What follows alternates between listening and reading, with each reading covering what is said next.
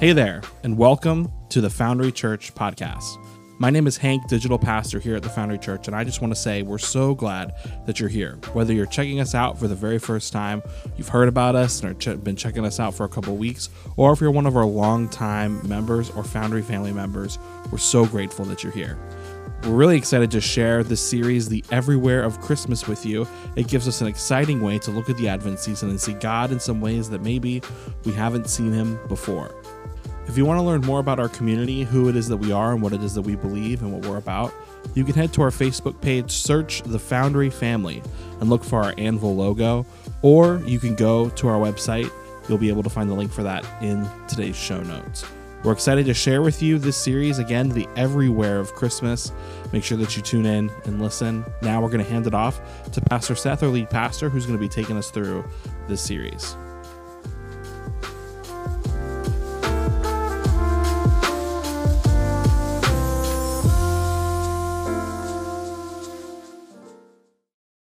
Good morning.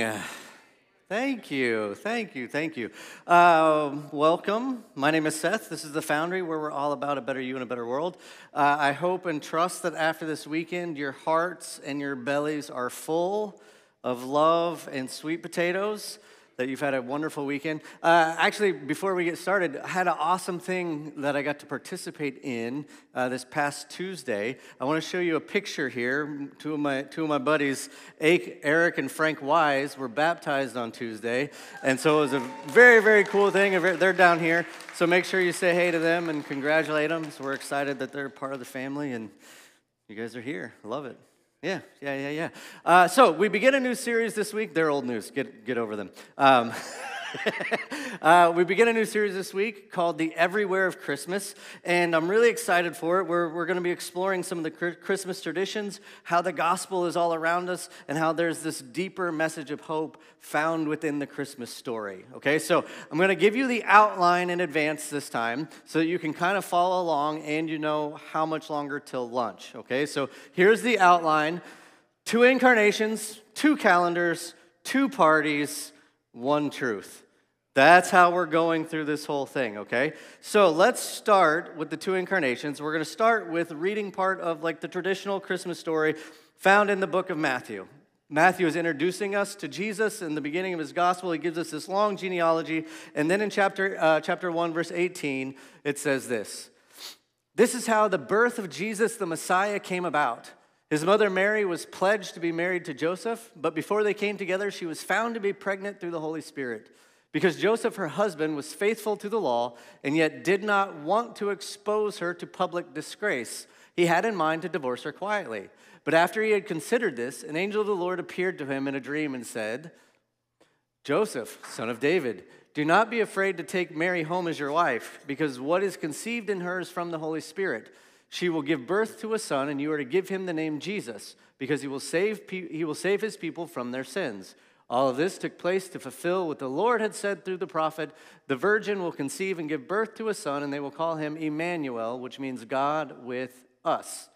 When Joseph woke up, he did what an angel of the Lord commanded him and took Mary home as his wife.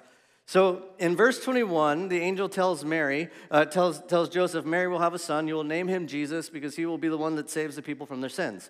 Okay, now you might want to just, if you have a notes or Bible or something, you might want to highlight this because we will come back to this like eventually towards the end. In verse 23, it says they will call him Emmanuel, which means God with us. One of my favorite descriptions of Jesus, God with us. He's moved into the neighborhood. He is among us. He is living among us. So the angel shows up and says that Mary's is going to have this baby, and she will give birth to this baby who will be God in the form of a human hanging out with us, and he will save us from our sins. So Jesus is this incarnation of God. Jesus is the divine in human form. Jesus is God with a face. He is the incarnation. Now, when you get into the Gospel of John, John introduces us to Jesus in a slightly different form. He doesn't start with like the birth story of Jesus. He starts from a completely different direction, if you're familiar with this. John 1:1 says, "In the beginning was the Word, and the Word was with God, and the Word was God. He was with God in the beginning. Through him all things were made. Without him nothing was made that has been made. In him was life, and that life was the light of all mankind. The light shines in the darkness, and the darkness has not overcome it. So John takes us back to the story of creation in order to introduce us to Jesus. And then later in the passage, he actually refers to Jesus as the Word made flesh. So he is the Word that was with God, that was God in the beginning. Through him all things were made. Nothing exists without him. So you take this idea and you combine it with something that Paul says in the book of Romans, where he talks about God is seen and understood clearly from all that has been made. And it brings us to this idea is that essentially you have this idea of the incarnation of creation. Creation is like this original incarnation, the Word made flesh. God has breathed God's self into this very thing. So you might want to make a highlight in this passage in verses 4 and 5. In him was the life, and the light and the life, and that, I'm struggling to talk. It's like everything's jumbled a little bit. Yeah, it's like Thanksgiving. Oh, we did Thanksgiving last night instead of Thursday because of some scheduling stuff.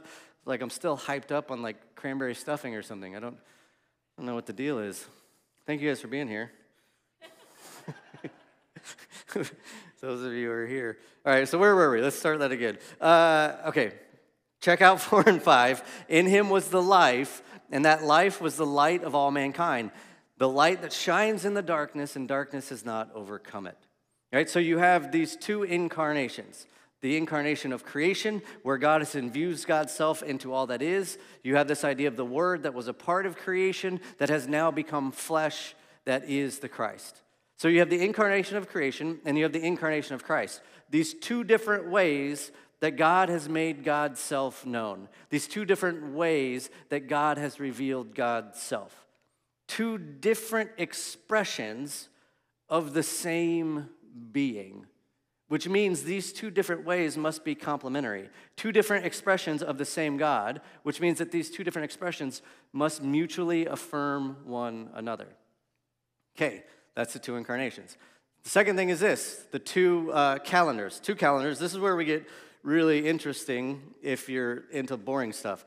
So the two calendars, it's not boring, it's good, I promise, just stay with me. There's been all different kinds of ways that people groups throughout the years, throughout human history have attempted to track things like seasons and times, like in the moon and the sun and how all that works, right? You've got lunar calendars, you've got solar calendars, you've got lunisolar calendars, and it's really important stuff. It's really important stuff now. It was really, really important then, like when you were like planting your own gardens and depending on what you grew and the harvest and all this stuff, like you wanted to make sure when you knew when the proper time to plant was so that you would have food to eat, so like, you wouldn't die. It was important stuff for your survival. So in 45 BC, Julius Caesar comes along, and he initiates what's known as the Julian calendar. He institutes the Julian calendar. And this becomes the primary calendar of the Roman Empire from 45 BC, all the way, it kind of expands across the Western world until about the 1500s, 1582. So the Julian calendar has a good run in human history. Now, the problem with the Julian calendar, if you're familiar with this at all, is that it was just a little bit off. So a calendar year for the Julian calendar was 365.25 days, which might not seem like a big deal, but over the course of time, it makes a pretty big difference. So what happens is, as time goes by, the dates on the calendar begin to shift out of line with what's happening like in the earth and with the sun and with the moon. Right? So this begins to cause some problems. So in 45 BCE, you have the Julian calendar, then you have the birth of Jesus, the life of Jesus, the death of Jesus, and you have the establishment of the church after the death of Jesus. Then somewhere around the late 300s, early 400s, you have the establishment of the Roman Catholic Church. Right? They come to power. Then by the 1500s, you have a guy, Pope Gregory VIII, who comes into power. Pope Gregory VIII, when he steps into his position, there's a discrepancy in the calendar. And the church is trying to set the date for Easter, and that's a big deal, right? That's like one of the primary things on the Christian calendar is setting the date for Easter. But the problem is that things are now out of line, right? The date for Easter is not a fixed date, right? You know this. It's not a fixed date. It's got some flex to it. It's actually based on like the moon. The date of Easter is set by being the first Sunday after the full moon that occurs on or after the spring equinox.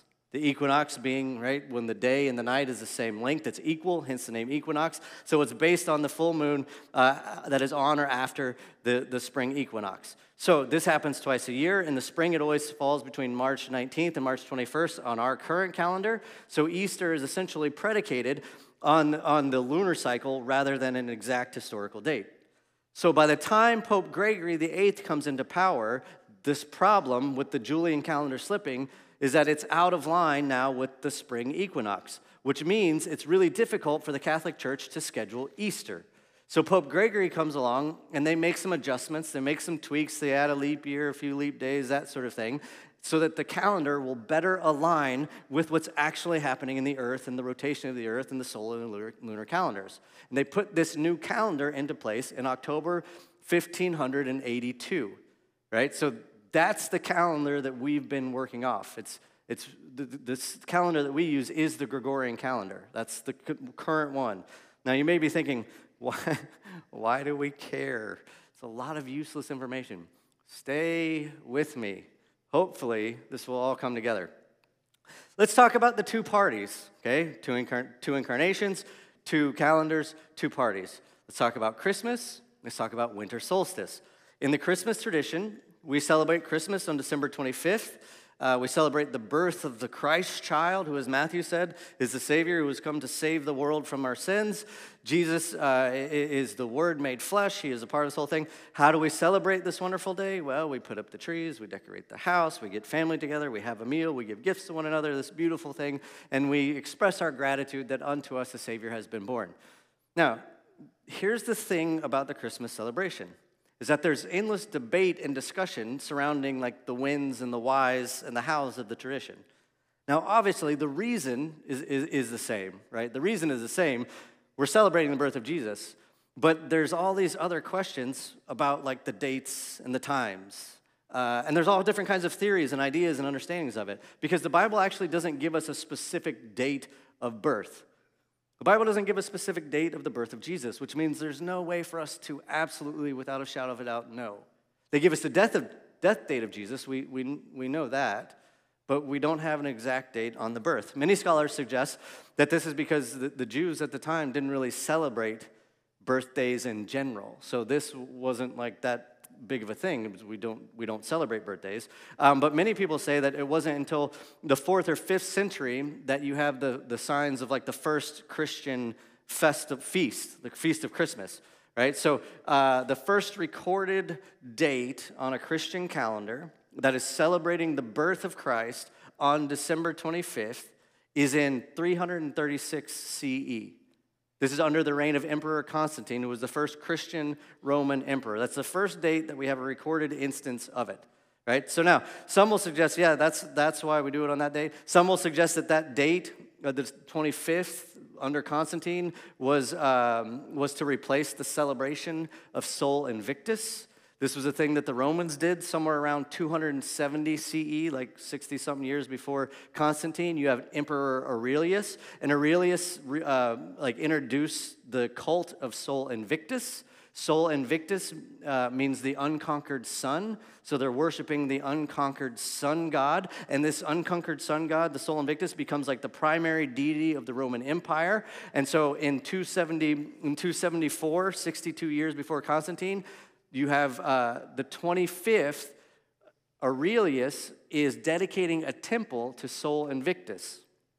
So they're celebrating the birth of the unconquered sun god on the 25th, which at this time, under the Julian calendar, happened to be in line with the winter solstice. This would make pretty good sense, right? That even in the dark time of the year, the sun cannot be conquered. So some people suggest that the reason we have Christmas on the 25th is because the 25th has to do with what was originally this pagan practice, this pagan ritual that the church kind of took over. They figured that people were already worshiping the sun, S-U-N, on this date. Why don't we replace that with the worship of the birth of the sun, S-O-N? Right? This all happens under Constantine. Now, many other people say, well, that's a bit ridiculous. We actually have dates for the birth of Jesus, and we get these dates by connecting it to the death of Jesus, which is really interesting, right? Some people say in the Gospel of John, John says that Jesus died on the 14th of Nisan, which is the 25th of our calendar, 25th of March. And so there's this tradition that says that the death date of Jesus, March 25th in our calendar, was actually also the conception date of Jesus. That this is when the Spirit intervened and Mary conceived on the 25th. I don't know how they make that connection. That's beyond my pay grade, but there's many sources that affirm and support this idea. So what they do then is they say, well, the death date is the 25th of March, conception date is the 25th of March. If you take March 25th and you add 9 months to it, what do you get? December 25th. And you have the birth of Jesus on December 25th. Okay. A lot of information. There was also a Christian treaty coming out of North Africa in the 4th and 5th century called On Solstices and Equinoxes. And in that whole treaty, they kind of did the same thing where they tied the birth of Jesus to the winter equinox, to the March 25th conception stuff, tying this all together. And then some people say that the early Christian calendar would have primarily been determined by what was happening on the earth anyways, like the rotation of the sun, the moon, the earth, how that all works together. So it would be natural for them to align the birth of Jesus with this kind of special date. So all of that to say, we celebrate the birth of Jesus, the one who came to save the world from sin, on December 25th. We know why we do it, but we're not really sure why we do it, when we do it. Now, let's talk winter solstice, the other party.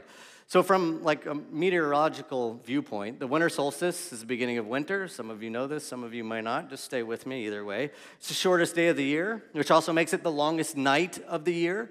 The term solstice means sun stands still. And so what happens is as you get closer and closer towards the end of December, the sun is lower and lower in the sky. When you get to the solstice, it's at the lowest point, the shortest day, the longest night. It stands still for what looks like a couple days. We can't notice the movement in our own naked eye. But then on the 25th, what you have 3 days later is you have essentially the sun begins to rise again, and week after week it gets a little bit higher and higher heading into spring. Now, this whole thing is what has really led many cultures and people throughout history to celebrate this day, the winter solstice, as the rebirth of the sun. This is what Aurelius was doing under his time in the Roman Empire with Sol Invictus. This is what the Celtic people groups have been doing for thousands and thousands of years. Long before the celebration of Christmas, the Celts have been celebrating winter solstice. In fact, there's evidence of solstice celebrations going back to as far as 4,000, 5,000 BC. So in the Celtic thinking and idea and mythology type stuff, there's these two twin god kings, right? There's the Oak King and there's the Holly King. The Oak King represents light, the Holly King represents darkness. And so they're battling throughout the year. And so when it gets to the winter solstice, the Oak King becomes victorious, which allows for the return of the sun. This is why they celebrate this. This is what is celebrated, that the Oak King is victorious and the light can now return. And they do things like decorate the oak tree. They have a big meal with family. They offer sacrifices. They light fires. They cut mistletoe. They light the Yule log. All things you may have heard of and been familiar with. And all these little rituals they do, they aren't just these cute little things. They had these larger meanings. These weren't just fun little traditions. These were spiritual practices. Because unlike us, right, we're a couple thousand years removed from this. With our understanding of science and how the world works, we understand that this is a cycle, it rotates, we know it's going to tilt back, we understand all this stuff. They didn't know this yet. They didn't understand that this is how it works. So they believed that they must engage in these spiritual practices so that the sun could actually be reborn.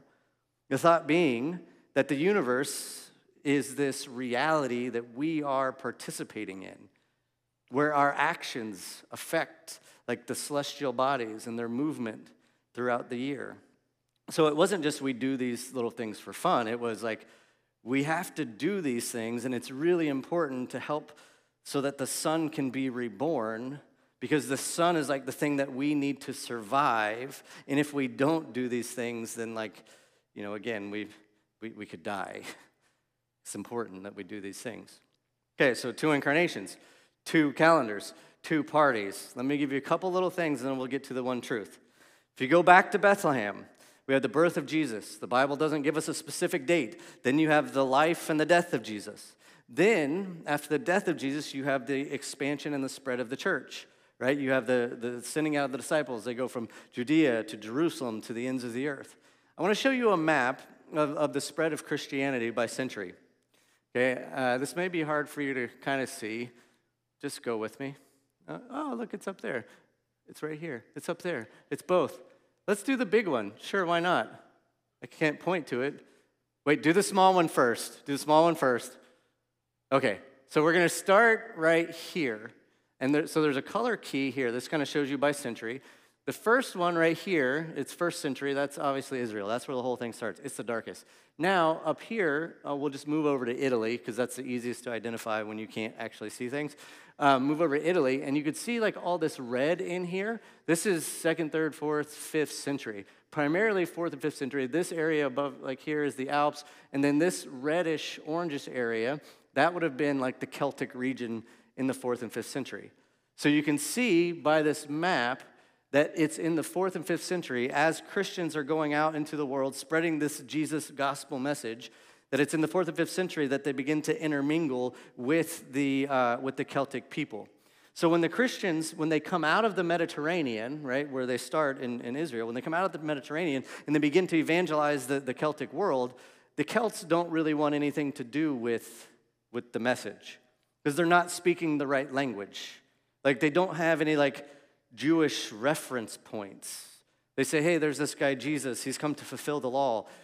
What's the law? What's that? Well, it's the thing that God gave to Moses on Mount Sinai. What's a Moses? Like there's nothing to bounce things off of. There's no starting point for them. So they have to go about it a different way. It's not possible for the Celtic people to understand the Christian experience through these theological concepts of Christ. So when the Christians want to introduce Celts to Christ, they have to figure out, well, how do they understand things to work? How do they understand the world to work? How do they understand the heavens, the earth? How do they understand what is it that they celebrate? Well, they don't have any like Jewish insights, but they do have this deep connection to what's happening in the earth, in the environment, to what's happening in the elements around them, like with the winter solstice. So when the Celts are thinking and talking and preparing for the rebirth of the sun, S-U-N, the Christians look at it and they go, oh, wait a second. We know this story, actually. The story about the light that shines in the darkness and the darkness has not overcome it. That's the story you're telling? We know that story too. Like, let us give you a little bit more depth to the thing you're actually doing. You're talking about the rebirth of the sun, S-U-N. We're talking about the power that's beyond that power that will light everything in the cosmos. We're talking about the birth of the sun, S-O-N. Now think again when this is happening. This is happening in the 4th and 5th century, which means it's under the Julian calendar. This is when Aurelian declares the celebration of Sol Invictus, the unconquered sun god. It's happening on December 25th, which at this time is the winter solstice. It's also around the same time that around 60 years later, you have Constantine becoming the first Roman Christian emperor, and this is when we have the first instance of the Christmas feast being celebrated on December 25th. So in the 4th and 5th century, you have the Sol Invictus, you have the Christmas feast, and you have winter solstice all happening on the same day. It's all happening on December 25th. Now, if you fast forward over 1,000 years or so, and you get into the 1500s and into the reign of Pope Gregory VIII, you have 1,000+ years of like all your little practices and traditions to set in. 1,000 years of this connection between Christmas and solstice. 1,000 years that we get in the habit and routine of this is just what we do. So when Pope Gregory VIII decides to adjust the calendar, there's a problem. And it's not just with setting the date for Easter. The problem now becomes, what do you do for Christmas? What do you do for Christmas? Because of the slipping of the calendar, of the Julian calendar that was just a touch off, there is now a 3-day gap between the Christmas feast on December 25th and the winter solstice on the 22nd. It falls 3 days short, which means now we're in a bit of a predicament. Do we celebrate Christmas? This is in the 1500s, right? 1580. Do we celebrate Christmas on December 25th because that's when we've always done it? Or do we celebrate Christmas on the winter solstice because that's how we've always done it? What do you do? What do you do? There's a 3-day gap. So there's endless debate and discussion about how do we correct this? What do we do? Where do we place this? How do we move forward from here? We have to put the date on the calendar. Christmas is important to the Christian calendar. We get it. What do we do? And then somebody was sitting around the table, and they said, wait a second. 3 days. 3 days? What do we know about 3 days in the story of Jesus? What 3? Jesus was in the tomb for 3 days, and then he rose again. That's perfect. Let's do that. That actually works out better than I had even hoped for. That works out better than if we had planned it. So they put Christmas on December 25th, 3 days after the winter solstice. This all now aligns and connects. You have Christmas connecting with the death, burial, and resurrection story of Easter. Because as the sun begins to set, it gets shorter and shorter days. You get to the lowest day of the winter solstice, the longest night, and then all of a sudden it stands still for 2 or 3 days. Jesus is in the grave, is in the tomb for 2 or 3 days, and then on the 25th, when the sun begins to rise, you have the celebration of Christmas on Christmas morning and the birth of the sun as the sun is rising now and going back higher into the sky. Brilliant. Brilliant. What a great idea that guy had, whoever he was. Yeah. Oh, funny how that works out. So here's what's really cool too. Not only that, but there's this one truth thing. And this is what to me is like the incredibly powerful message of Christmas. Is that regardless of how we came to celebrate Christmas on the 25th, what's fascinating to me is like how early Christians were taking the message of Christ around the world, right? This is kind of why we're calling this series The Everywhere of Christmas. Because the early Christians, they were like tuned into this idea of the Christ that is through all, over all, in all, and through all. This Christ that is everywhere, this Christ that you can't be away from. Because as the gospel is moving out of Israel, they begin to encounter all these different cultures and ideas and beliefs and religions and different people groups. And so rather than viewing these differences as a threat and trying to destroy the people and their beliefs and practices, they operate from the understanding that their God is the one true God and there's nowhere that their God isn't. So they observe the thing that's happening and then they simply go, oh, yeah, I see what you're doing. I see what you're doing. Let me show you how this ties to the bigger story. And so this is what we see happening in the 4th and 5th century with the Celts and Christianity and Christmas and the winter solstice. And I'm aware that sometimes people take issue with like the connection of these things, connecting Christmas to what's considered to be this like pagan holiday and practices, the winter solstice. Because the thought is, well, it seems to minimize or undermine the birth of Christ. But that's not really how the early Christians approach things, right? Rather than seeing these things as being opposed to one another, when you understand the idea of the two incarnations, the incarnation of creation and the incarnation of Christ, what you see is that the winter solstice and Christmas are kind of the same story. They're kind of the same story. And what we see happening in the cosmos is just another way to tell the story of Jesus. And so when you understand that what's happening in the cosmos is just another way to tell the story of Jesus, it helps you to see how these two incarnations are in fact complementary. They're working with each other. They work to affirm one another, right? That's what we said in the very beginning, that if these two things are the two different descriptions of the same God, they have to complement and affirm one another. That's why we're calling this the Everywhere of Christmas. So let's think through this a little bit deeper, like maybe on a more personal level. Like maybe put yourself in the shoes of being a Celtic person in this region at this time, right? You're a hunter-gatherer. You're deeply connected to the earth and the seasons because your survival depends on it. You're living in a region of the earth that gets really, really cold. You're living north of the Alps in this whole region. It gets really cold, and then in the winters, it gets really dark really early. It gets really dark really early. The days are starting to get shorter, which, with our time change and stuff, we're starting to experience. It was dark at like 6 o'clock, 5 o'clock yesterday, and I was like, what the heck? Now I got 5 hours with the kids inside. You know what I'm saying? It's getting really dark really soon. The trees are bare, if you're there, not here so much. The ground is covered in snow. Your food supplies are now going to begin to be a bit limited. You have a lot of questions about, like, will we have enough? Did we save enough? Did we store enough? And there's not much you can do about it until spring anyways. You kind of just stuck. Do we have enough food and supplies to get us through the death of winter? This is a time of potential despair. There's not much left for us to do. Are we going to make it? So this festival, this ritual, this practice that's tied to the invoking the rebirth of the sun would seem really important if you're these people, wouldn't it? The times are tough, and they're only going to get tougher because this is just the beginning of winter. And the darkness has been growing and growing and growing, and now it's the darkest day of the year. We need some hope that something will help get us through. We need some hope that we will make it through this darkness, that the darkness will not prevail, that the darkness will not be our demise. And so if we're the Celtic people, then we find this little glimmer of hope in the rebirth of the sun, that on the solstice, the sun's descent has stopped.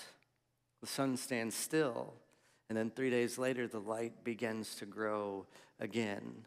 The light begins to grow, and the darkness is now shrinking. This is the announcement of creation, that the light is growing and darkness has overcome it. See, now let's go back and look at our two passages we started with. How do Matthew and John introduce us to Jesus? She will give birth to a son, and you are to give him the name Jesus, because he will save his people from their sins. All this took place to fulfill what the Lord had said through the prophet. The virgin will conceive and give birth to a son, and they will call him Emmanuel, which means God with us. So Jesus is Emmanuel, God with a face. He is God with us, the one who stepped into our world to save the people from their sins. And then what does John say? In the beginning was the Word, and the Word was with God, and the Word was God. He was with God in the beginning. Through him, all things were made. Without him, nothing was made that has been made. In him was life, and that life was the light of all mankind. The light shines in the darkness, and the darkness has not overcome it. So Jesus is the Word through which creation has come, the light that shines in the darkness, and the darkness has not overcome it. What is it that the Celts are celebrating at the winter solstice? It's that in the deepest darkness, the darkest time of the year, literally, figuratively, the darkest time of the year, that the light of the sun, S-U-N, has not been defeated, but is now growing, and they have hope because of it. What is it that Christians are celebrating at Christmas? That God dwelled among us to save us from the darkness, that Jesus is the light, that he is the sun, S-O-N, and this sun is the light that the darkness has not overcome, and we have this new hope because of him. So this is the one incredible truth. In light of the two incarnations, in light of the two celebrations, and what is to me this incredibly powerful message of Christmas, a message that we all need to hear from time to time, maybe a message that you need now, today.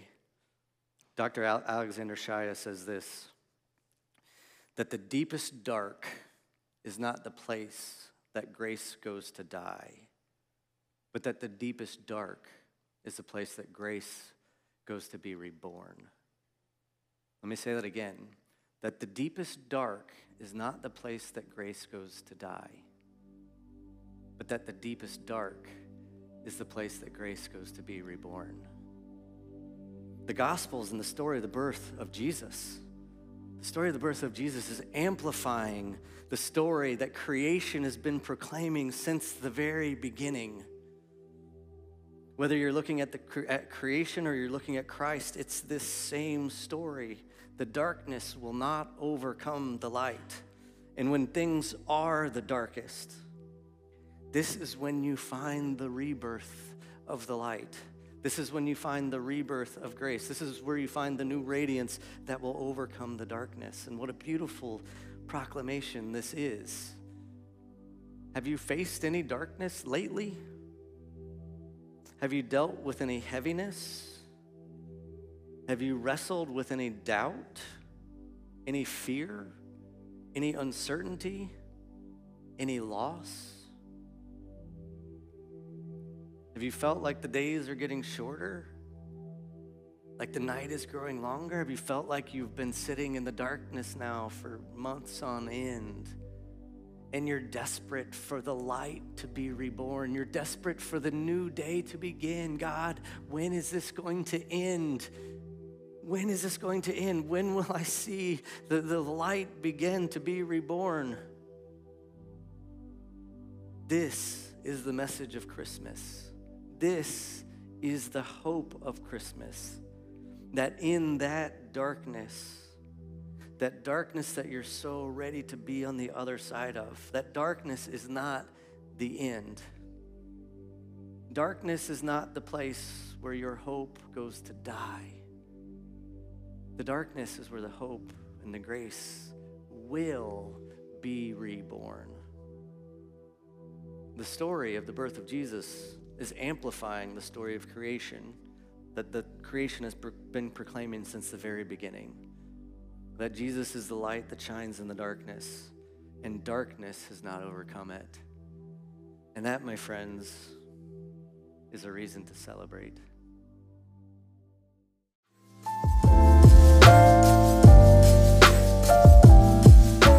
Thanks everybody for tuning in and being a part of our Christmas series. We hope that this is blessing you and your family and helping you discover a new way to look at the Advent season. If you're looking for some material to supplement and further the discussion and the reflection that you're having in this series, we would be happy for you to check out our daily Advent content that's accessible for all ages and all members of your family. If you want to check that out, head over to our website, thefoundryc.org/Advent. Again, we'll have that in our show notes as well if you'd like to check that out. It's awesome content that our family life pastor Hunter Mertz has put together. We hope that that is something that you can engage with to further your reflection and your discovery as we go through this series. Thanks again, everybody, for tuning in. We'll see you next time here on the Foundry Church podcast. Again, my name is Hank Taylor, digital pastor here at the Foundry. We're grateful for you. We love you. We'll see you next time.